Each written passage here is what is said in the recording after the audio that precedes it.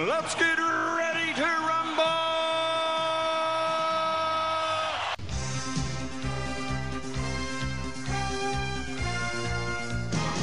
Hello and welcome to Netflix vs. Cinema, the podcast that this week has been bitten by the thing we love. Once again, cinemas are back. Yes, they are, and we rejoice, and we wouldn't have it any other way, but we have been bitten by that old chestnut, film timings, which means that we might not have as many films for you as we usually do. My name is Tosin, and I am based in the United Kingdom, somewhere in the middle of the country, in an area called the Midlands, in a town called Bromsgrove. And joining me, as always, on the Isle of Wight are Sharon. Hello.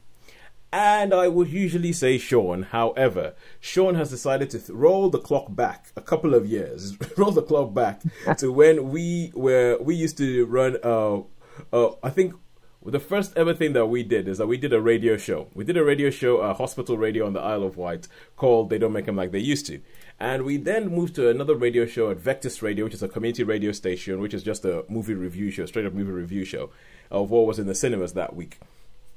And every now and then, Sean would have a day where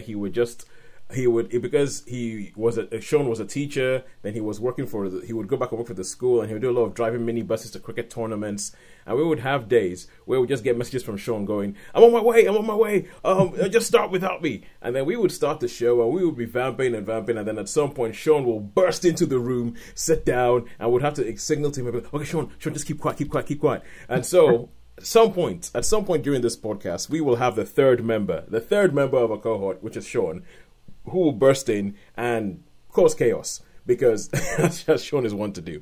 But with me is Sharon, and Sharon, we were talking about cinema timings and how you got bitten. You were the one who got bitten by them. I got bitten, yes, it's my turn. Well, I got bitten figuratively by the cinema times and literally by some bugs. So I have got loads of itchy, scratchy bites all over me, and a legacy of my gardening days is that my body just basically overreacts to every bite now. It goes into hyper, okay, we've got to fight this, and I get a fever, the burning, the scratchy horribleness and swelling lumps and bites. So I have been bitten literally and figuratively by the cinema. The figurative bit biting was I sat down ready to go, had looked up the cinema times earlier in the week, thinking, I'll watch that film, and it's on at 10 to 8. I thought, well, that's a good time. I can get home from work, sort myself out, and have a sit down, go to the cinema. So come 7:30, I thought, I'll just I might go book my ticket ready. And I looked and I thought, it's not 10 to. It's 7:10. So it's not 10 to 8, it was 7:10. So it was 19:10 instead of 19:50. And I just went, oh no. And because I had left it till 7:30 to look, it was too late to get there in time to catch the beginning. I would have missed. So what film would you have seen? That, I think it was called Monster Hunter. Oh, Monster Hunter, yeah. I know Sean has seen it, so at least it's... And here he is now. Oh, and there he is. Sean bursting through the gates. Hello.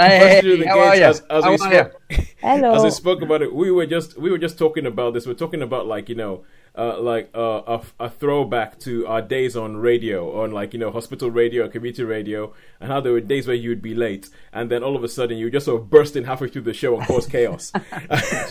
Sorry about that. Yeah, I've been. It was really nice. Been up New Close because there was the schools got together for year 10, 8, 9s. All the schools were there for a little cricket tournament at New Close, which is the cricket ground, and it's really nice. You said it was a cricket festival. Yeah. So, and that was the boys. So it might be the same next week because they're doing the girls next Thursday. So, all right, good for the girls. It's okay. We'll have you crashing in. We'll have you crashing in all the time. So we were talking about the films that we've seen this week, and we're talking about the fact that Sharon has gotten bitten by the cinema timing bug.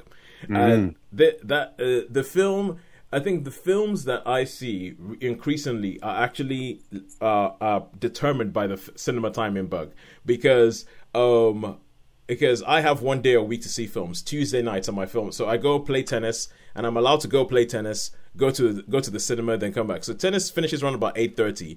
So I have to see whatever film starts around about 8:30. I really wanted to see In the Heights this week, the Lin-Manuel Miranda adaptation of the Lin-Manuel Miranda musical. I really wanted to see that, but none of the what? I've seen the trailer for that, and I mean, I normally like musicals, but honestly, Toads, I thought the trailer was I don't know. I was like, oh, looks absolutely awful. But it might be worth seeing just to see how awful it is. Okay, what did you think when you saw the trailer for La La Land? I can't really remember. What did I think? I just thought, oh, well, that looks all right. But this was just like, I don't know. I think it's aimed at totally young teenagers, I think. Well, I think it's looking at the people who like Hamilton. I think because it's got that sort of mashup, hasn't it? Between it's more of a hip hop musical, right? It's more it's definitely more of a hip hop musical than your stereotypical musical. I mean, mine hasn't been the timings. Mine's been the football, really. Well, but that comes back to timings. Yes, it does. You're right. It comes back to timings because you're busy watching Euro 2020, and you have to figure out what films you can start watching and finish watching before the football match starts. Exactly. Now, so for me, I haven't been bothering about that whatsoever. So that means that this week the film that I got to see that started because I finished playing tennis at 8:30. This film started at 8:40. And that the advert started at 8:40, so I was like, if I leave the tennis club at 8:40, I can make it to the cinema by around about, maybe 8:55, 9 o'clock, and maybe then the film would have started. And so that's the way I saw it go about it. And the film I saw was Hitman's Wife's Bodyguard. Okay, I've seen the trailer. Yeah, that's the one. That's the one I managed to see in cinemas. And Sean, you managed to see the film that I think that Sharon was going to see. Which was Monster Hunter. Hunter. I got my timings all muddled up. Ooh. Sean, you see, Sean gave a little bit of an exhale when he said the words Monster Hunter, which makes me think I might know what's coming. But you did a kind of Monster Hunter. but all right, cool. And at home, Sharon, you saw Woman in the Window. Yes, on Netflix. Yeah, Woman in the Window. I'm happy to only do 2 because the thing I saw this week, I'm happy to keep it over for next week. And Sean, you saw Emperor. All right, cool. Yeah. All right, so let us kick off with Monster Hunter. Let's kick off in cinema. Let's kick off with Monster Hunter. Sean, your 5 minutes start now. Okay, so basically, what you've got is it what's is it Mila Djokovic? Is that the one? Mila Jovovich? I believe it is. Yeah. Okay, and she's like a red hot, ranger that is really good. She's got this team of experts that are going in to rescue someone, and all of a sudden there's like this bit of a storm. Mm-hmm. There's a bit of a storm, and they end up going through like a gate, a loop sort of thing, and they end up in this area where their guns and their weapons are pretty useless against this big creature monster. Yeah. So. And I'm trying to do it so the way, unless he's not saying spoilers. Yeah. So anyway, so there's this monster and it's not very good, but there is like a hunter who's been there, obviously knows the ropes and that, and so who lives in this land that they have been transported to. Yeah, for storytelling purposes. That's right. And also there's like this this bunch of like. I don't know if you call them pirates or because basically on the sand, it's like the sand is like the sea in this area and ships can sail. So they like go through the sand rather than the sea. And so there's this like little group that they're saying, we really need to destroy this gate thing. We really need to destroy it so that you don't come into our world anymore. It's got Ron Perlman in now. Ron Perlman, he's one of my sort of bogeys. Been all right in a couple of things, but most of the things I don't know. I can't. He's not my. Anyway, he's like this, like a lion. He looks like he's got loads of hair. He's not a lion. He's a man, but he's just got like masses of masses. Beauty and the Beast. He was a lion in Beauty and the Beast, wasn't he? Was he? The TV series. Oh, the TV series. With Linda Hamilton. Obviously, so he looks a bit. Well, the thing about Ron Perlman is that Ron Perlman, obviously, he was Hellboy as well. There is something that about Ron Perlman's face that lends itself towards animals. Yeah. The best role I've seen him in, believe it or not, this is on YouTube, and it's called Dirty Laundry, and it's a 10-minute bootleg universe of The Punisher with Tom Oh yeah, Jane. yeah. I think with I've seen that. yeah. You can actually get it on YouTube if you just put in. And I mean, but he's like a wheelchaired bar owner and that thing. Anyway, let's get back. But anyway, but just before I go back, I'll just say Ron Perlman. I'll put Ron Perlman and Michael Rooker in the same kind of like thing. They show up in films and they play the same kind of character. Yeah. And So anyway, you've got this, and there's like two types of monster. There's like a big sand monster, wormy thing. Reminds me a bit of Dune, something like that. They're pretty nasty. And then you've got like these ants, but they're spiders. They're they're like spider ants, I suppose, if you can think. So they're like a bit of a cross, and they end up being caught and have to escape. And there's all this smash them, hash them up. But I don't know. I don't know what to say about this. It wasn't horrifically bad. It wasn't like it wasn't okay. So this wasn't my Hufflepuff, should we say? Wasn't my Huffy a Puffy? So. Yeah, but it is like it stars Mila Jovovich and is directed by her husband Paul W.S. Anderson, who did all of the Resident Evil movies, and those are terrible. Yeah, well, it's basically, I guess you could say, it's like Resident Evil, I suppose, with different monsters. Whereas, because I think in the Resident Evil ones, it always starts off with zombies, and gradually the monsters get harder and harder to defeat, or more and more. Yeah. So it's much along that lines. It's a typical what you love action film, and there's a few. Okay. See, I'm hoping that it's better than Resident Evil, if I may, because I know that with a film called Monster Hunter, it shouldn't be a spoiler to find out that there's monsters in this film and there's a hunter. Exactly. And so you were talking about the hunter, and I believe he's played by Tony Jaa. Tony Jaa, who came to prominence in a film called Ong Bak. Yeah. Now. I can't remember, where's Ong Bak from? Is it Thai? Was it Thailand? Yeah, he's a Thai. He's like a. Yeah, it was a Thai movie. It was and Ong Bak was one of these films that came on, and you're just kind of like, this is madness. The stunts that were coming out, and he became like this sort of action star, but a bit like Iko Uwais in the Raid. Yeah, you come out with this breakout. Like Tony Jaa came to, and essentially Hollywood, all they could think of to do with him was, oh, he can fight. Oh, he doesn't speak English that well. Oh, he's not white. Thailand, yeah. We'll make him the bad guy. I think I read somewhere, or someone might have told me. It might have been someone told me, but that Tony Jaa, because he became quite big at one time, but I think the studios that he was contracted to or something like that, and he lost a lot of money on the contract and stuff.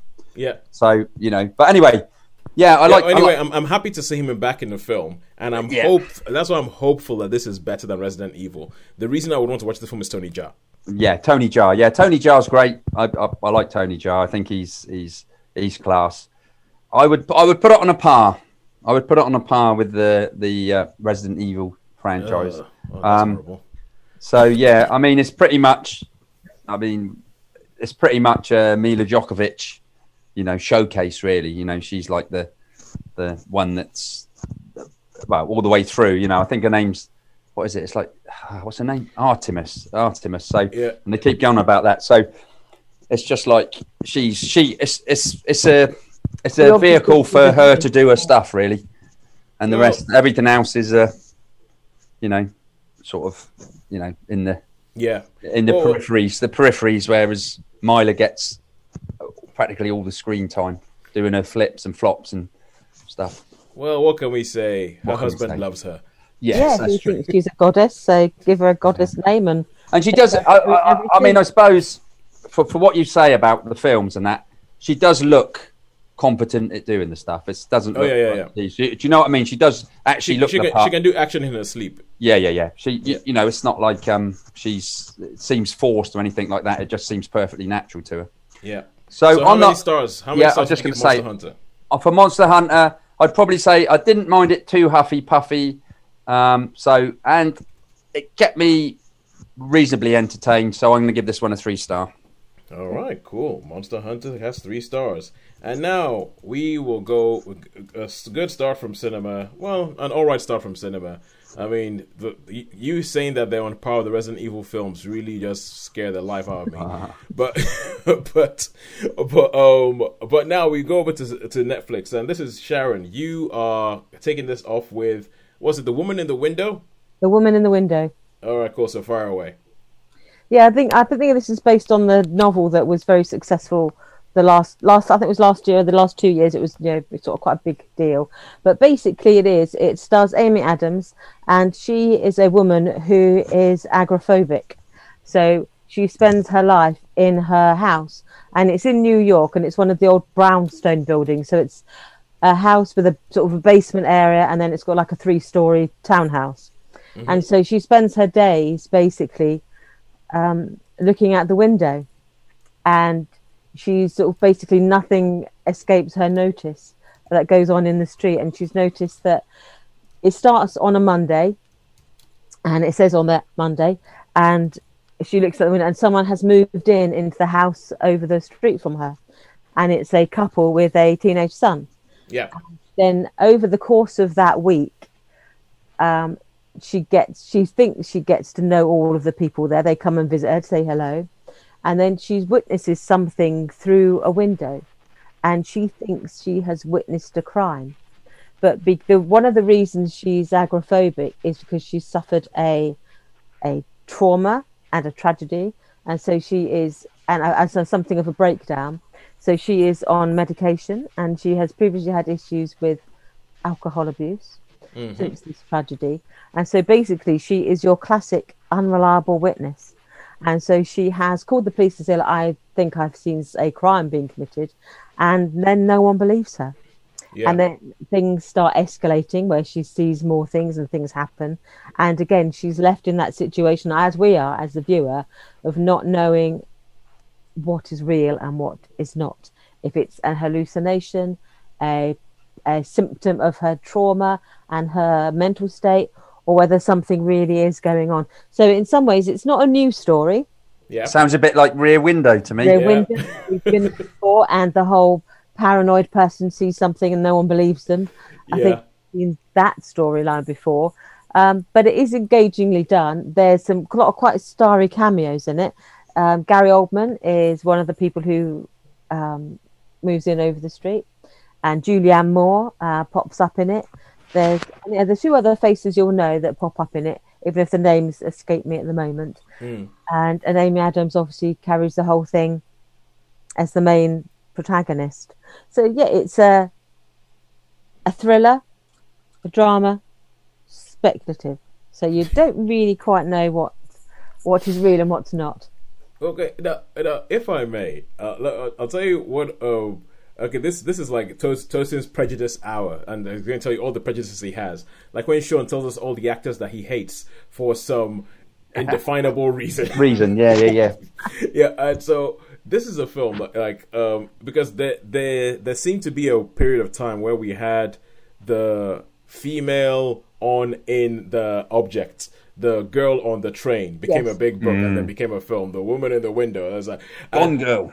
Yeah. No, Gone Girl is heads and shoulders above all of those. And I feel like all of them came in the wake of Gone Girl. And they all, a bit like how the Divergent series came in the wake of the Hunger Games.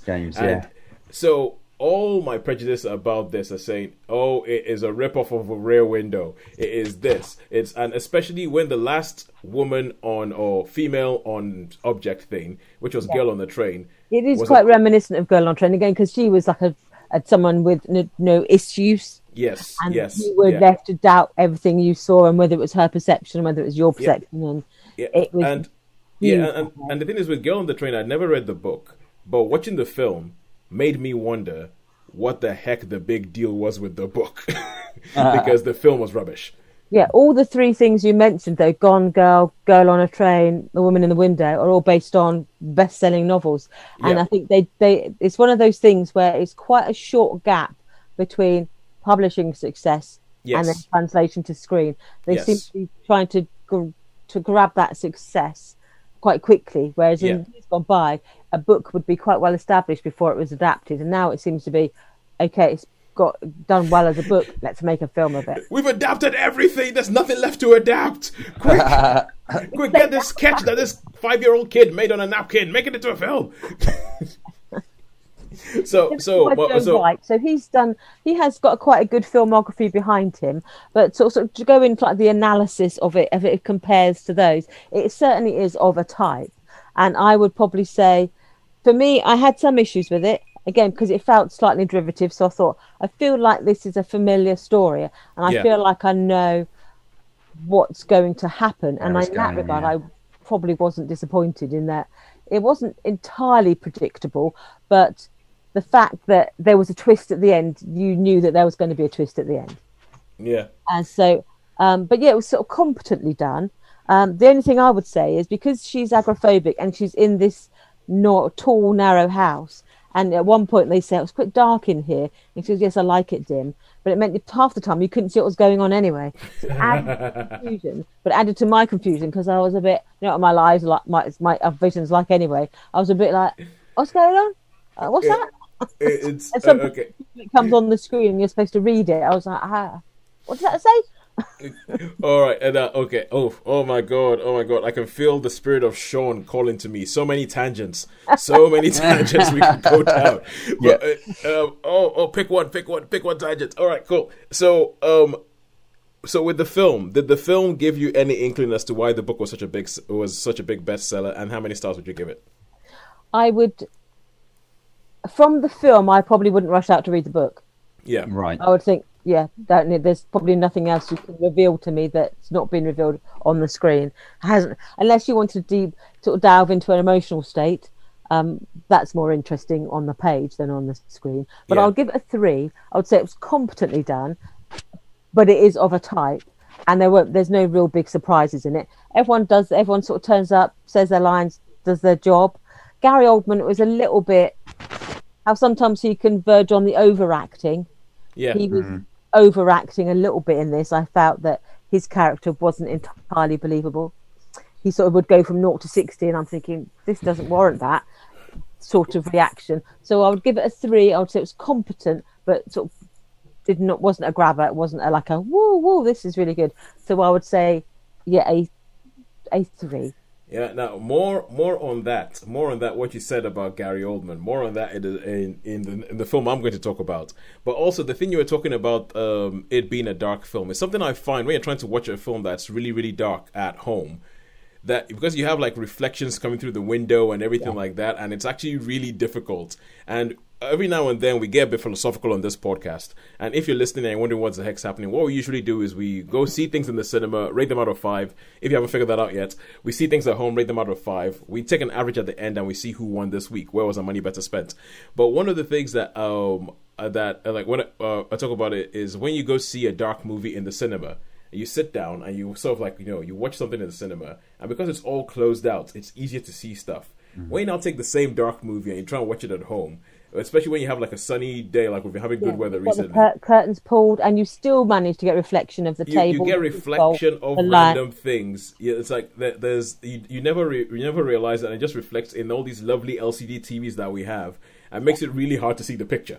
I just thought that's one. I'll go a little bit philosophical and say, take that Netflix. That's what cinema does better. But now we get on to the film that I saw, as I said, Hitman's Wife Bodyguard. Now this is a sequel to The Hitman's Bodyguard, which was released a couple of years back. This was Ryan Reynolds. It was Samuel L. Jackson. Salma Hayek showed up a little bit in the film, and it was essentially, if you think Lethal Weapon, or you think The Last Boy Scouts, or you think those sort of films that were made usually by Shane Black in the late 80s, early 90s, that way it's it's a buddy cop thing, it's an action movie, but it's a comedy, there's banter flying back and forth, and the chemistry between Samuel L. Jackson and Ryan Reynolds made the first film. It made it so much that and this was, I think the first one was a film that critics, quite frankly, generally speaking, and we're talking respected critics, not like us, hated. They hated the first film, but people went to watch the film were like, oh my god, I love it, it was so much fun. They loved the film so much that when I told somebody at aforementioned tennis club that that I had gone to see The Hitman's Wife's Bodyguard, he was like, "Oh, they shouldn't have made a sequel to that film. They shouldn't have made a sequel to that film." That's Mark. I was speaking to Mark Hudson. He was like, "Oh, he was like, that first one was brilliant. It was excellent. They should not have made a sequel to that." That was his thing. Is like, no, this was too good a film. They should have left it well alone. And in the second one, it is more of the same. It is more of the same, where this is a film that has been lambasted by critics. People have said, "Oh, it is terrible. The jokes are tired. So many forced things of humor." But I still think it is about the chemistry between the lead characters, because now Salma Hayek, being the hitman's wife in the first film, so. This is a kind of film. Storyline, yeah, whatever. Who cares about storyline? Storyline is an excuse for the action and for the banter that goes on. So this time, Salma Hayek shows up and she's pushed more to the front. There's a thing about Ryan Reynolds' character where he's taken a sabbatical from being a bodyguard, mostly due to the trauma that he's experienced because of Samuel L. Jackson's character. And she shows up while he's in the middle of this Italian resort and just grabs him and goes, "You need to help me get my husband," and all that kind of stuff. And you carry on, action kicks off, there's banter, there's flying, there's insults, there's all that kind of stuff going in. Salma Hayek fits in perfectly, and this is a film that I was watching going, you know what, I'm loving this. I am absolutely loving this. I enjoyed the first one. I think I seem to remember. I thought much better than what I thought it was going to be. Yeah. I mean, you felt the same, did you, Sharon? Yes, I did. I didn't expect to like it. No. Yeah, but I think that's the thing. The first one it's a likable film. It's a likable film. I mean, and obviously it was set mostly in Europe. There was an action scene purportedly set in Coventry, and this one is also set pretty much entirely in Europe. Sharon, I'm going to say a name here, and it might sway you to go watch this film. Frank Grillo. Oh, Frank Grillo. Frank Grillo. Yes, I don't mind watching a bit of Frank Grillo. Frank Grillo shows up. Frank Grillo shows up doing the sort of typical, 3-letter acronym law enforcement agent shtick. So this is a film where it doesn't do anything that you haven't seen before, but it's just the fact that they have some good characters together that they put together, and it's almost kind of it's one of these films that it's an action comedy, but it doesn't. And it leans a lot into the comedy. So it has all the beats that you're expecting in an action movie, but it keeps undercutting it because this film knows how stupid it is. This film knows how convenient it is that happens to be the case here, that happens. This film knows that it's a sequel to a silly film, and that you have to come up with some silly excuse for these characters to come together again and to do it all over again. And the first film had Gary Oldman in it as the bad guy, and it's the kind of film where everybody who's in this film is capable of some sort of high art. I think Salma Hayek has been nominated for an Oscar. Samuel L. Jackson has been nominated for an Oscar. Ryan Reynolds is capable of doing, like, he's just a very, very talented person. And you have Antonio Banderas in this film. He's been nominated for an Oscar. Yeah, and so it has a great cast, but you can just see that all of them are kind of like, there's no airs, there's no graces. They do not think they're making art. They know that they're making almost like it's very slightly a satire or piss take on those sort of films, on the sort of the action comedy, and I really enjoyed it. There were bits where I actually burst out laughing. There were bits where things happen, I just kind of like reactions that people would have. There are some bits where they push it a bit much, and it gets a bit. It's kind of like, when you say a film gets a bit laddie. Yeah. And there's bits where it gets a bit laddie, but they sort of, it's kind of like, let me put it this way. If Salma Hayek is making a joke about her own boobs, is it okay?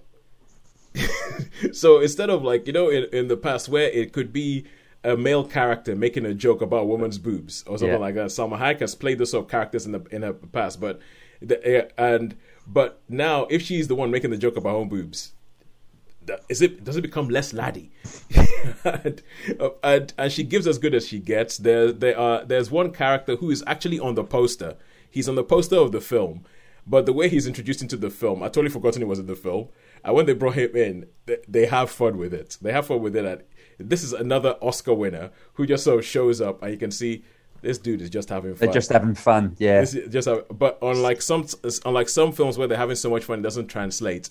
Yeah, you just feel shut out. You feel shut out. I feel like this actually does translate. I think that I said there's problematic things, like there's the whole laddie thing that I'm like, and the thing that still gets me, and I know as I get older in action films, it worries me, the sort of cavalier attitude to bystanders.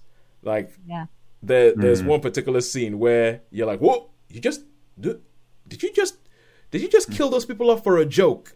Like they have all the things that, you know, when the main character always has some trauma that drives them, and they have a scene of the main character having trauma that drives them, but the way they do it in this film, it's very kind of like making fun of the whole trope of the main character having a trauma that drives them, but it's done in a very cruel way, and you're like, what?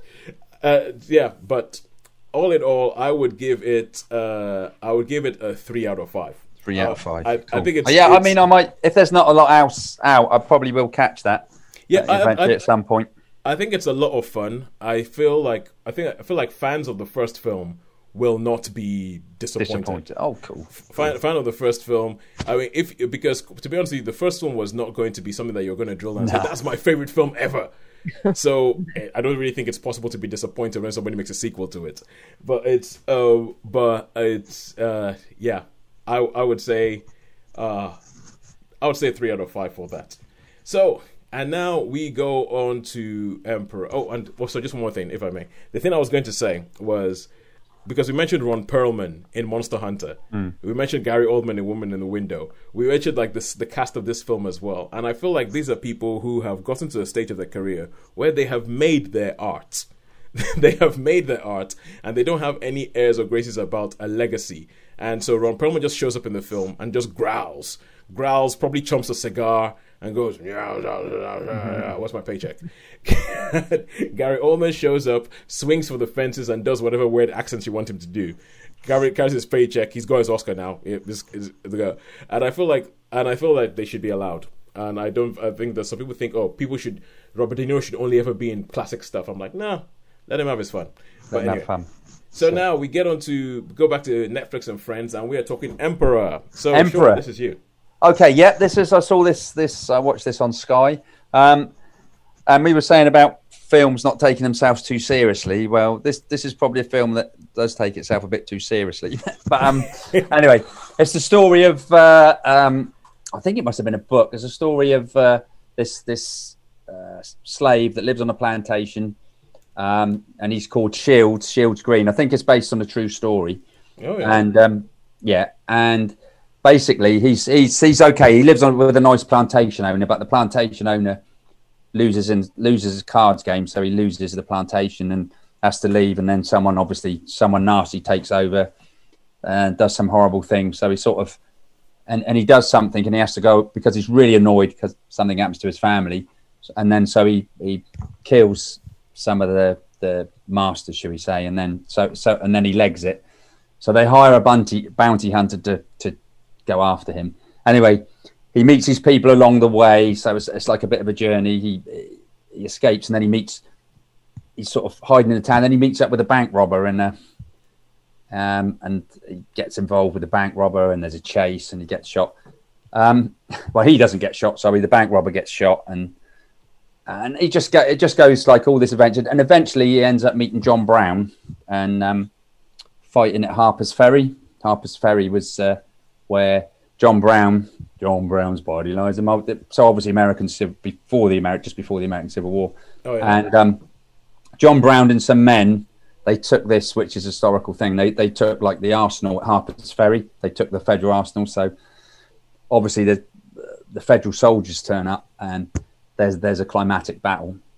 Now, that's the basic story. So it's like an exhibition from an escaped slave, and he meets people, and he gets chased, and he meets people, and he escapes. Yeah. The wagon chase I'm talking about with the bank robber reminded me something out of the Keystone Cops. Now, I don't know if you know what the Keystone Cops are, but anyway, so yeah. Okay, anybody listening to this who doesn't know what the Keystone Cops are, I would Google it. Google it, yeah. Yeah. It's exactly as it's spelt. Yes. It's spelt exactly as it sounds. Keystone Cops. Yeah. So that chase was a little bit. And there was. I had a few issues with it. I wouldn't say I disliked it, and the climatic battle scene was okay. Wasn't too bad. I really enjoyed that. Seemed pretty authentic with the weapons and things. So that the ending was quite a good battle. I don't know how historically accurate it is, and at no way at any time, his name's Shields, how he gets the moniker Emperor, I just don't know. It's not explained, and I haven't actually done any research on that, so maybe I should do that. So, yeah. So basically, all I can say about this film is it's a bit of a journey. There's a few chases in there, a couple which are a little bit. There's a couple of times when it's like, but yeah. Okay, I can let that one go. But as I say, it's really funny that wagon chase was. I just didn't. It was just a strange thing, you know what I mean? With you could pardon? Yeah, it wasn't supposed to be funny. Yeah, no, it wasn't supposed. That wasn't supposed to be funny. This is what I say about the film. Take it like you were saying with the hitman's bodyguard's wife. You were saying that didn't take themselves too seriously. In this one, they really, really did take themselves too seriously. So yeah, but yeah, I guess it's one of those things that it's hard to make a film about set during slavery and not take yourself seriously. So apart from the chase thing, as I say, the ultimate battle was pretty good. There's a couple of good moments, and it started off really good. There are a couple of moments all the way through. The end battle was pretty good, but. So I suppose I'm gonna really, to be fair to it, I'm probably gonna have to give this roundabout like a 3-star. I would think I'll give it a 3-star. Ooh. So okay, I forgive some stuff. So I'll give it a 3-star. Apparently, Shields Green was a real person. Right. Okay. But how did he get the name Emperor? Is anything on? Can you find that out for him? Wikipedia I know hasn't told me yet. Oh right. Okay. You were the mine of information. Right. Okay. No. Because they never explain that. No, they don't. Although the guy who plays Shields Green, Dio Kenny, Yoruba boy, yeah, like that. Yeah, Yoruba boy. That's So 3 stars for that. 3 stars. Yes. For that. Okay, so in a shortened film where we're only doing 4 films instead of 6 this week, or for the. Can anybody guess who won this week? I think. Oh dear! I think that was 3 and 3 is all across the board. There's 3s across the board this week. Yeah, this is a 3 kind of week. It's a 3 out of 5 star kind of week. I think. Even though this is one of the weird things. Even though they're all 3 stars, it seems like there's varying levels of enjoyment that we all got from our different 3-star things. It's almost like if we had our scale, it'd be like 1 and 2 are like narrow, 4 and 5 are really narrow. Yeah, if we did this out, if we did this out of 10, three's like. There's a lot of stuff in 3. Scale is like. Yeah. There's a lot of stuff in the middle with 3. So it's we have a 3-star week. So nothing that we saw that was terrible. Everything that we saw this week, we will probably encourage people to go find. So do find that. And also, because this week we have had our most enthusiastic listener, Anna Bishop Yara, who's got in touch with us on YouTube as usual, playing the quiz game and asking. She was essentially asking. She was like, "Oh, it'd be good if some more people played." So if you're listening to this, go find us on YouTube. Play along with the quiz game. Find us on Facebook and get in touch. But until next week, when we go see a couple more films, it's a goodbye from me. It's a goodbye for me. And it's a goodbye from me. Thank you very much for joining us.